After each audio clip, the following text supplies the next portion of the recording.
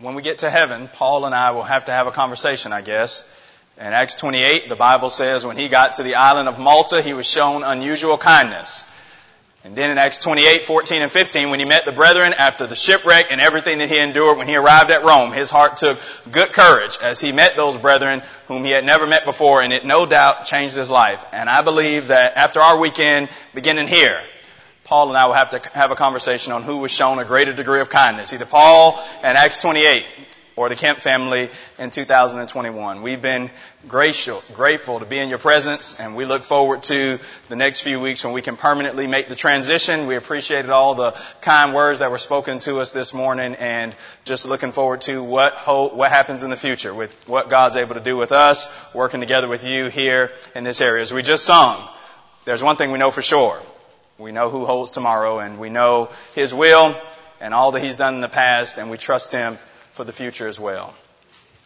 The word intimacy means the state of being familiar. It involves a close association between two individuals, two different parties. Now, we sometimes use the word intimacy. This may be where we make a mistake. We may limit it to romantic relationships, and surely that's involved. But there's far more to biblical intimacy than merely being in a romantic relationship one with another. There are many friends in the Bible and different individuals and families that are close one with another and enjoy a certain camaraderie and a tight-knit relationship one with another. And above all, every one of us, every child of God, should desire intimacy with God. A close relationship one with another as we draw near to God and as God draws near to us. We should want said of us what's said about several individuals in Scripture. I'm thinking about Enoch in Genesis 5:22 and 24, that he walked with God. And what does that mean? It means that his relationship was so closely knitted to his Maker that it was as if they were strolling together through life. He literally walked with God. Think about people in Scripture of whom it said they shared a close connection with God. Abraham's called God's friend, James 2 and verse 25. God says about Job, he fears God and he refrains from evil. Moses knew God face to face like a man would speak with his friends. And there are other individuals of whom we read of their rich and deep relationship, or we could say their intimacy with God. But few people in Scripture had as close and as deep a relationship with God, especially in the Old Testament, as King David. It's said about David that he was a man after God's own heart. 1 Samuel 16 and verse 7. David was so faithful as king that God promised him that his kingdom, the reign of his lineage would last forever. Psalm 132 and verse 11 and 2 Samuel 7, 12 through 16. And that ultimately would be fulfilled in Jesus. But the point still stands that David, as a monarch and as a king, was so faithful to God that God said there's never been another one like him. And through David, I will do special things. And when we turn our Bible to Matthew chapter 1, the first verse says that Jesus is in the family of both David and Abraham. David enjoyed a special intimacy with God. He penned many of the Psalms. And the Psalms are a praise book and a prayer book, but they're David crying out to God, and many of them about how much he loves God. Psalm 18 and verse 1, I love you, O Lord, my strength. As David is saying, God, I want to enjoy a close relationship with you. But tonight, if you have your Bible, turn to Psalm 139. Because I think what we'll see in Psalm 139 is that not only was David a man after God's own heart, but God was also a God after David's heart. God was interested in developing this rich and deep and close relationship with David. And as David writes this psalm, as his name is in the heading, what we find is that intimacy with God involves appreciating the deep relationship that we can have with Him as we draw near to Him. This psalm answers the big omni questions about God's relationship with humanity. He's omniscient. He knows everything. He's omnipresent. He's everywhere. He's omnipotent. He can do anything, and He's omnibenevolent. And that He is all good and all loving. David exposes all of these things to us about God in this psalm. But what I want us to see tonight is that what was true about David in Psalm 139 can and must be true about you and about me. God loves us. He wants to draw near to us. And He wants us to draw near to Him. 5 ways tonight that we enjoy intimacy with God. 5 ways that we already have this or that we can cultivate and further develop it, and that God wants us to richly enjoy this. Number 1. Appreciate that God is conscious of all of our ways. Psalm 139 verse 1, David says, O Lord, you search me and know me. You know my down sitting. You know my uprising. He says that you are acquainted with all of my ways in verse 3. You compass me, or you winnow me, some translations have, and you're acquainted with all of my ways. There's not a word on my tongue, O Lord. You know it all together. You beset me behind and before. You lay your hand on me. In verse 6, David's just blown away with God's knowledge. Such knowledge is too wonderful for me. It's too high, I can't attain. The first thing David says that makes his relationship with God rich and deep and intimate is that God is conscious of all his ways. Some commentators believe that David penned the words of Psalm 139 as a response to his accusers. You know, David was often under much distress as people would say things and do things to try to antagonize him. I'm thinking about his relationship with Saul in 1 Samuel 23 and verse 11. As Saul says things about David, unrighteous things, that David was trying to usurp the throne. Or later when his son Absalom tried to take over the kingdom in 2 Samuel 18. And some people believe that David is writing this psalm in response to those that would attack his integrity. And he is saying, God, you know me. You know what type of life I've lived. You know everything about me. And that may very well be true. But it may also be true that David is merely writing this psalm not under any special circumstance, but in praise for God's amazing knowledge just in general, not relating to one specific situation. David says, God, you know me. 4 times in these 6 verses. Would you circle these or underline these? In verse 1, you have searched me and known me. This Hebrew word, yadah, it means to know, to have close relationship with. He uses the word in verse 1. But then notice again in verse 2, you've searched me and known me. That's what he says in verse 1. But you know my down sitting and my uprising. That's the second know in verse 2. He mentions it again in verse 4. There's not a word on my tongue, and Lord, you know it all together. And then in verse 6, such knowledge, you know me. It's too wonderful for me. 4 times in 6 verses, David says to God, you've got me down pretty good. You know me well. God knows everything about him. Verse 1 is really the summary verse of the psalm. God knows us, period. He knows when we get up and when we lie down. This language is similar to that which we find in Deuteronomy 6 through 9. We're to teach children when they get up and when they lie down and when they walk by the way. And as much as we should do that, with equal knowledge, God knows us intricately and he knows everything about our lives. Now, if we're God's people, this shouldn't cause us to be fearful, but we should be filled with praise.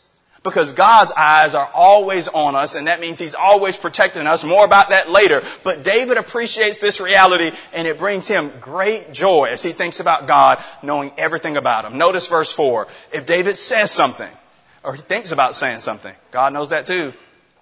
Behind and before, there's this hedge around him in verse 5. God's there too. And in verse 6, David's blown away. Oh, the depth and the riches, both of the wisdom and knowledge of God. How unsearchable are your judgments and your ways beyond finding out. Romans 11 and verse 33. That's what David knows. Some people believe the smartest man in the world right now is a man named Christopher Langan. He's what they call an autodidactic. That means he's a self-taught man and he's a rancher. He's not any PhD scholar. They say if your IQ is above 130, you're pretty smart. I've never taken an IQ test because we don't have to worry about how smart or foolish we are. Some of us just know, right? His IQ is between 195 and 210. He's off the charts. But the sad thing is he's never really done anything special in his life. Not really. Because the people that know him best say, oh, Christopher's a genius. He can learn anything. He can teach himself anything. But he doesn't really do well with face-to-face interactions. His relationships are off. He can memorize a book. He can build anything. He can make anything. He can't relate to people. He knows some. He doesn't know all. God is the only know-it-all that there really is. And David says, here it is in Psalm 139, 1 through 6. He's acquainted with all my ways. He knows everything about me. And for David, and for the child of God, that's great news. The eyes of the Lord are in every place, beholding the evil and the good. Proverbs 15:3. His eyes go to and fro throughout the earth as he observes the patterns and ways of men. 2 Chronicles 16 and verse 9. He searches the heart and he tries the reins to give to every individual what they're due. Jeremiah 17 and verse 10. Though people may misunderstand us or even misapply things to our character and our behavior, one thing we can say, and similar to Job's language in Job 16 and verse 19, my record is on high. What was Job saying to his friends? It doesn't matter what you say about me. God knows who I really am. That's great news, but it's also challenging news. May 16, 1929. They held the first Academy Awards. There were 250 people. It was a small dinner in the Roosevelt Hotel in the Blossom Room in Hollywood, California. For the first time, at least in recent memory, individuals were awarded and praised for their ability to pretend. Here's an award because we thought you were really good at being something that you're not. The Bible says don't try it. Not only can we not fool God, but such is unnecessary. He knows us. David says he knows me intricately. He knows what I think and what I say and what I'm thinking about saying. He knows me. And so that should change our lives and our interactions with Him. Before we move on to number 2, here are a few things that should happen in responding to God's comprehensive knowledge. Number 1, be open and honest in prayer. Psalm 62 and verse 8 says, trust in God with all your heart. Pour out your heart before Him. God is a refuge for us. God knows what's in our heart. It makes no difference. It does no good to come before God and to pretend, to heap up phrases, empty phrases, to make us sound or appear religious. God already knows us. And so we should just come out with what we want. It's like children, when they come in and they say, well, you look real nice, Dad, and Mom, your hair looks good. You say, well, just get to it. What is it that you really want? I know what it is you want. You can't fool me. Don't butter me up. Don't butter God up. Praise, absolutely. Adoration, most assuredly. But we can come before God boldly because He reads our hearts. He knows what's there. But also, this comprehensive knowledge should cause us to confess quickly when we err. 1 John 1:9 says, if we confess our sins, He's faithful and just to forgive our sins and cleanse us from all unrighteousness. Confession in the Bible of sin has never been about information with God. It is more like an inspection of our hearts as God peers in and He says, I want to see how sincere these individuals are. I know you've messed up. You're not giving me any news. I just want to see if you'll come clean. Are you really sincere about changing your ways and repenting? This idea of God knowing us intricately and being conscious of our ways should cause us to confess when we err, but also to do so quickly, because God sees it immediately. Also, this idea of God's comprehensive knowledge should cause us to live like God sees. Solomon says in Ecclesiastes 12:14 that He'll bring every work into judgment with every secret thing, whether it be good or evil. You say, God sees me, God knows me, God's protecting me, but God knows what we do in the dark and in the light. We shouldn't be too preoccupied with the opinions of men. You know who knows you best? God. The good news is He can never sin against you. We don't have to prove anything to anybody. Paul says in 1 Corinthians 4 and verse 3, it is a small thing that I should be judged of you. There's one lawgiver who's able to save and to destroy, James 4 and verse 12. When we realize how deeply God knows us, that makes us happy. That should bring us joy. But it should also cause us to not be preoccupied with what other people think about us. The one that knows everything knows us best, and that's what counts the most. 2 more. We should get closer to God. Draw near to God, He'll draw near to you. James 4 and verse 8. God wants to be close to us and He wants us to be close to Him. And then the last thing, this should cause us to praise God for His amazing knowledge. Isaiah says in chapter 40 verses 13 and 14, who has known the mind of the Lord? Who's been His counselor? Who's instructed God? Who did God ever have as a tutor? When we think about all that God knows about everybody in the universe, we should burst forth into praise as David does in this psalm, because we're impressed with who He is and what He knows about us. The first thing about intimacy with God, this is where it begins. God knows us. He's conscious of our ways. It was said before we began tonight that the very hairs of our head are all numbered. Matthew 10:29 through 31. And though some of us have more to number than others, it's all numbered. It's accounted for. God sees us and He's aware. David says, I'm excited. I'm close to God. And God has taken knowledge of me. Now here's number 2. We should appreciate that God is constantly present. If verses 1 through 6 show us that God is omniscient and He knows everything, verses 7 through 12, which are very familiar to us, show us that God is omnipresent and He's everywhere. Notice verse 7. Where shall I go from your spirit? Where shall I flee from your presence? If I ascend to heaven, you're there. If I make my bed in Sheol, the old King James has hell, or the depths of the grave, you're there. If I take the wings of the morning and make my dwelling place in the depths, on the uttermost parts of the sea, even there your hand shall lead me and your right hand shall hold me. If I say the darkness will cover me, even that'll be light. And then in verse 12 he says, darkness and light are synonymous to God. It really makes no difference. As you read through verses 7 through 12, what becomes apparent is this. Any place you can think of, David says, yes, He's there too. And what if I went to heaven? He'd be there. And what if I went to Sheol, the realm of the dead in the Old Testament? God would dwell there too. And if you took the wings of the morning and dwelt in the uttermost, He's there too. You couldn't escape Him. Think in the Bible of all of the places that we find God that we probably wouldn't expect. Some places we would and other places may surprise us. Genesis 3 and verse 8, He walks in the garden in the cool of the day. In Jonah chapter 2, Jonah encounters God in the belly of a fish. He prayed and he believed that he could be heard, and he was. He was in prison with Joseph several times in Genesis 39. In verse 2, in verse 3, in verse 23, it says, God was with Joseph. He went to prison. Even with Joseph, he was there. But even in human flesh, the last place people on earth would expect to see God is in tabernacled flesh. But John 1:14 says, He took on flesh and dwelt among us. And yes, He's there too. David says, I'm grateful to God. We share an intimacy because God's in every place all the time. I don't know if you know what a helicopter parent is, or if you are a helicopter parent, but it means somebody who, or at least what experts say, a helicopter parent is somebody who they would consider to be overly obsessed with parental involvement. And maybe this person wants to live vicariously through their child, you know. They're imagining themselves in Little League football all over again, and they're going to live through Johnny. They're going to just be who he is, right? And maybe there are some good things about that, being involved and being in a place where your children can reach you, but there would also be some bad things about that. If you would rob a child of his or her independence and ability to grow and mature and develop, but appreciate what we have in Psalm 139 is not a helicopter God. I know these verses are often used to suggest, well, you just couldn't get away from God, and if you did something really bad, but I know David views all of this as positive. Notice verse 10.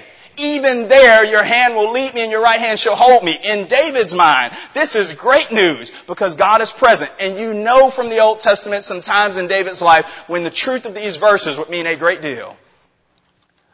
One day he stood before a Philistine giant, and he needed to know in that moment that God was present. When he was on the run from Saul in and around the caves of En-Gedi, he needed to know that those caves and the mountains didn't separate him from his God. When he was driven from his home, as Absalom raised the coup and tried to usurp the throne, he needed to know Psalm 139, 7 through 12 was true. Even there, God was with him, and he was not abandoned. Poon Lim was 24 years old, and he was stranded in the Atlantic Ocean for 133 days. It's still the world record. For the man that was stranded at sea for the longest amount of days and yet emerged alive. He had no seafaring experience. Tragedy struck and he wounded up adrift at sea. The historians say he survived as he collected water in his rain jacket. He would catch live fish. They say on one occasion he caught a shark and the shark was still alive and he beat it to death with a container and chopped it up in pieces for survival. He did whatever he had to do to survive, to live. 133 days later, he was still alive. Out there in the sea all by himself, he lived to be somewhere up in his late 80s, early 90s. But according to David, he didn't spend one of those 133 days by himself because even then, God was with him and God was present. David says, you're everywhere. And for me, that's great news. Isaiah 43, verses 2 through 3, God says, when you pass through the waters, I'll be with you. And through the fires, they won't burn you or kindle a flame. I'll be with you. Isaiah 41 and verse 10, God says, I am with you. Do not be afraid. Do not be dismayed. I am the Lord your God. I will be with you. I will uphold you by my right hand and strengthen you and help you. The New Testament bears this out. Matthew actually bookends his gospel with this idea, the presence of God. Jesus is God with us. Matthew 1, 23 through 25. And then the last verse of the book says, lo, I'm with you always, even till the end of the age. Matthew says God is with you in the flesh, but even in his departure, you couldn't escape him. Hebrews 13, 5 and 6 says, I will never leave you nor abandon you. And for God's people, that's encouraging news. God's always going to be with us. We'll get to spend time with him in eternity in heaven. But though God is in heaven now, we're separated by distance. Proximity is nothing to the one who made the world, who hung the stars, the sun and the moon. How long do you think it takes to make a friend? Somebody said the formula for making friends is simple. Get around a lot of people. Find some people you like, form a bond, you have a friend. Christopher Hall, a professor of relationships at the University of Kansas, has been studying friendship for decades. And in a journal article that he published, he said there are levels to cultivating deep and true and rich friendship. He says if you meet a stranger and you spend somewhere between 20 to 40 hours with that person in the first few weeks, you'll have what he calls a casual friend. But if you want to step it up from there, he says you'll have to go from 80 to 100 hours, and then you would graduate from a casual friend to what Mr. Hall calls a friend. And then he says if you can get up to 200 hours of quality time with somebody, you have a best friend or a friend for life. No wonder after 25 years, Abraham is called the friend of God. Psalm 73:28, Asaph says, it was good for me to draw near to God. And we add to that, amen, and us too, not just you. God is near to those who call to Him, all of those who call on Him in truth. Psalm 145 in verse 18, the omnipresent God says, I want to be near, I want to be close. I want us to cultivate a friendship and a relationship, but that takes time. And so it matters that we worship God and that we have rich and vibrant devotional lives, because the point is from David in Psalm 139, 7 through 12, is we have ample opportunities. And if we don't draw near to God, it's not because we've lacked the chance to do so. If there is a distance between our Maker and us as His individuals that bear His image and that have been created, the fault doesn't lie with Him. In the heavens, He's there. In Sheol, He's there. Across the sea, He'd be there. And even tonight, He can be in our midst if we would allow Him to do so. Here's number 3. David says that He is created and He's sustained. The Bible begins with this idea, and you might expect this part of the psalm to be in the beginning, but David just merely echoes what's already been said. Everything that David has said thus far is true because of this reality. And so the Bible begins with Moses saying that God created man in His own image, Genesis 1, 26 and 27. He breathed into our nostrils the breath of life, and man became a living soul, Genesis 2 and verse 7. And David picks up on this idea in Psalm 139, 13 through 18. God knows everything, verses 1 through 6. He's omniscient. God is omnipresent. He's everywhere, verses 7 through 12. But God is omnipotent and all-powerful, in verses 13 through 18. Notice the text in verse 13. We are crafted and made by God, knit together in our inner parts. Verse 14, I am fearfully and wonderfully made. Verse 15, God takes the lowest of the low and creates the highest of the high. He formed us in the lowest parts of the earth. Verse 16 says we're written down in His book, and once David has said all of those things, what do you expect except to have him praise in verse 17 and 18 as he appreciates how magnificent his Maker really is. David says, I'm created and I'm sustained. Verses 13 through 18 fly in the face of evolutionary propaganda, pseudoscience that says we're here by slime and chance. David says, think again. You're here because God crafted you and made you. It's not an accident. He made man upright, Ecclesiastes 7 and verse 29. He made us as the crown of His creation. Psalm 8 verses 4 and 5. David says, what is man that you're mindful of him, or the son of man that you visit him? You've made him lower than the angels, but then you've crowned him with glory and honor. Psalm 8 verses 4 and verse 5. We're made in His image. Genesis 5 and verse 1. David says, the God that I serve is everywhere. He knows everything about me, and He's taken special interest in me. There are at least 2 times where the Bible says God knew an individual before they were born. It's said about Jeremiah in Jeremiah 1 and verse 5, and it's also said about Paul in Galatians 1 and verse 15. That doesn't mean that we pre-existed in some life before this one, but it does mean that there's nothing that we're going to do that's going to be news to God. God knows us so deeply. He knew us before we ever drew our first breath, and He cared about us even then. We matter to God because He creates us and sustains us. The world starts working on us on this point very early on. Not only somebody says, well, of course, that we've evolved, that's part of this. But notice what David says in verses 13 and 14. I'm fearfully and wonderfully made. The world starts attacking this as early as it can. You're too skinny. No, you're too fat. You're too short. Do you have a complex? No, you're too tall. Come down to size. You're too dark-skinned, too light-skinned. Your nose is too big. Your hair's too long. You know God made you a boy. You really should have been a girl. Or maybe you're a girl. You should have been a boy. David says none of those things could be true. We're fearfully and wonderfully made. God has no recalls, no mistakes. He did it right the first time. God doesn't just say through David, well, okay, God created you. You're all right. He says you're better than that. You're fearfully and wonderfully made just as you are. Because the Creator who made us is the greatest potter known to man. Isaiah 64 and verse 8 says that we are the clay, He's the potter, we're all the work of His hands, and as one man has said, God don't make junk. This doesn't make us arrogant, it makes us confident. God made me. I'm here on purpose. God's my maker. I'm here with a purpose. He's my master, and I'm His masterpiece. Zechariah 2 and verse 8 says that we're the apple of His eye. We're created in the image of God, and that makes a difference. And it should allow us to hold our heads up high. We can look into the mirror of God's Word or to the mirrors in our homes and say, I'm made just as God wants me to be. And that makes all the difference in this world. Number 4, David says We draw near to God because we have a common enemy. Now here's where most people would want to veer off from David on this psalm, or maybe not have this part read. There are some psalms that are imprecations. Psalms that include cursing of enemies, and some people feel uncomfortable with this type of terminology, and they say, well, what do we do with this part of the psalm? But if you appreciate all that David has said thus far, this does not surprise us.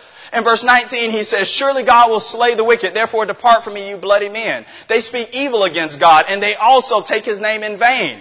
He says, I hate them that hate you, and those that rise up grieve me. I hate them with perfect hatred. I count them my enemies. David is not just close to God in the things that he loves about God and the benevolent acts that God performs on his behalf, but he's also repulsed by that which God is repulsed by. And so when we find a list like the one we find in Proverbs 6, 16 through 19, 6 things God hates, 7 are an abomination to him, what should happen to us? If we're going to enjoy this intimacy, this closeness, this familiar relationship, you and I must be able to plug our name into Proverbs 6, 16 through 19 and do no damage to the text. A lying tongue we must despise. Hands that shed innocent blood, feet that are swift to run into mischief, those that would sow discord or disharmony among the brethren. If we're going to be God's people, we must not only love what he loves, we must also hate what he hates. As elementary as it is, Amos had to tell people in the days when he preached, hate the evil and love the good. Amos 5:15. Paul picks up on it in Romans 12 and verse 9 and says, abhor or despise that which is evil, cleave to that which is good. God's been telling his people that over and over again, and we never graduate from the spiritual classroom in which we need to hear that. Because this is what the devil wants to do. He doesn't merely want us to love unrighteousness. He'll settle for us merely thinking it's really not that bad. So David's words are forceful on purpose. They're not just some bad guys out there. David says the Philistines, all of these individuals that are physical enemies to Israel, they're against God's plan. And so if they're against God, David realizes they're against me. Now how does this apply to us in the new covenant age? We wouldn't take up arms against anybody physically to promote God's cause, but Paul does say in 2 Corinthians 10, 3 through 5, we are in spiritual warfare. And it's our goal and our desire to bring every thought into obedience or submission to Jesus Christ. And so, what we want to say to people that are behind enemy lines, so to speak, as they are not God's friend and need to be reconciled, we want you to repent and become Christians. We want to confront you with the reality of the gospel and what sin is doing in your life, and in love and with truth to say, there's a God who desperately loves you and wants to save you. You're worse than you ever imagined, but yet more loved than you could ever dream. God wants you to come over and be a friend. Because he'll save you from sin, but not in sin. And so you have to change. David says, if they're God's enemies, they're my enemies. If we're going to be God's individuals, if we're going to be his family, his people, we can love what God loves, and that's great, but we also have to share this common enemy and hate who and what God hates. And the human race has no greater enemy than Satan himself, who would desire to separate all of us from the love of God and have us to forfeit our souls for all of eternity. But Jesus came to defeat him on our behalf, Hebrews 2, 14 and 15, and to deliver us as a result. And so we must not become allies with the one that Jesus died to deliver us from. We, like David, must share a common enemy with God. Here's the fifth and final one tonight. David says, cleanse me and correct me. Now, if you write in your Bible, you might draw a line or an arrow from verse 1 down to verse 23, because David ends where he began. He begins in verse 1 by saying, "Oh Lord, you've searched me and known me." But then in verse 23, in the imperative, he commands God to perform this investigation. He says that God will do it in verse 1, but then in verse 23, he invites God to do it. "Search me, O God, and know my heart. Try me and know my thoughts or my anxieties. And see if there's any wicked way in me, and lead me in the way everlasting." I love this part of the psalm. What David invites God to do is what God will do anyway. God will not collect a search warrant to enter into our hearts. He'll just come in. He doesn't need our permission. He's fashioned them and made them. But what David invites, what David calls for, is an open and honest examination. Because he realizes the people that he just cursed in verses 19 through 22, if he's not careful, he too can become an enemy of God. And so he says, I want to make sure I'm getting this right. Would you invite this kind of investigation from God? Psalm 17 and verse 3 says, "Prove me and try me, and you'll find nothing." Psalm 26 and verse 2 says, "Try me, test the reins, the deep inner recesses of my heart, and see what's inside of me, God." That's what David wants. And we all know that David often fell, and fell fast and hard. But I believe it's statements like Psalm 139, 23 to 24, this sincerity of heart that brought David back. That when he was confronted with his own unrighteousness, David could say, "I've messed up. I've really messed up. But I want God to correct me and put me in the way that's everlasting. I want God to put me in the right place and to lead me in the plain path. In a similar psalm, penned by David as well, in Psalm 19, 13 and 14, he says, keep back your servant from presumptuous sins. Let them not have dominion over me. Then I'll be innocent from the great transgression. He says, I want you to let me know what I should do and do the right things, because David doesn't want to become God's enemy. He wants to be searched and tried and known by God. And he wants God to correct him when it's necessary. The David that we find in Psalm 139 is a David that says, God cleanse me and God correct me. I know you're going to tell me what's right. Who better to correct us? Who has our best interests at heart than the God that He's already said knows everything about us, who created us and fashioned us? He's going to do things right. I was preaching in Lakeland once. I was telling them I dislocated my shoulder in high school playing high school football. And then one time I went to church camp and my shoulder popped out of place as I was playing a game called Gaga Ball. It's pretty much like dodgeball. My shoulder came out of place and I had some friends there and they said, don't worry about this. It's not a problem. We know how to put these things back in place. Well, I had the yin and yang twins pulling on my shoulder and it got hard and stiff and they couldn't get it back in place. They had to take me to the hospital and eventually anesthesia was applied and then I was put to sleep and the shoulder was put back in place. Here's the question. When you and I need to be corrected, who do you want? Do you want the yin and yang twins or do you want anesthesia? David says, I know there'll be times. I know I'm not perfect. I know I'll be corrected. Create in me a clean heart, O God, and renew a right spirit within me. Psalm 19:14. And when those times come, when I really need to be corrected, God, I want you and you alone to do it. Psalm 51:4. Against you and you only have I sinned. When David was in peril in 1 Chronicles and he had his choice to pick for his punishments, he said, let me fall into the hands of God Almighty. Let me fall into the hands of the one who loves me most, who loved me best, the only one who's ever really loved me to death. Cleanse me and correct me. I don't want to hide from you. I can't. I don't want to lie to you. It's impossible. You know me deeply. And when I make mistakes, because I'm frail and human, I will. Would you show me the right way so that we can quickly remove the separation or the sin that causes that separation and enjoy our intimacy once more, or have this continual relationship where as I walk in the light, though I don't have a ready recollection and a catalog of all of my transgressions, the blood of Christ continues to cleanse me, 1 John 1 and verse 7. And our fellowship is never disrupted. That's the relationship I want, David says. And that's what we should want as well. It is the goal of every child of God to walk closely to God, to enjoy a rich relationship with Him, to be like David and to say, I'm a man or a woman after God's own heart, but to also appreciate that He's a God that's after your heart as well. God wants to be close to us. All of the information that we've read tonight, it doesn't make God a spy or a nosy God. It makes Him a sovereign God who wants to be near to His people. And He wants us to be near to Him. Maybe tonight you need to obey the gospel. We stand ready to help you with that. Maybe tonight you need the prayers of God's people. Your heart may be filled with anxieties, as David mentioned at the end of the psalm. You may be weighed down with cares and with struggles, and we stand ready to assist you with that as well. If this is your invitation tonight, if we can help you, come now as together we stand and as we sing.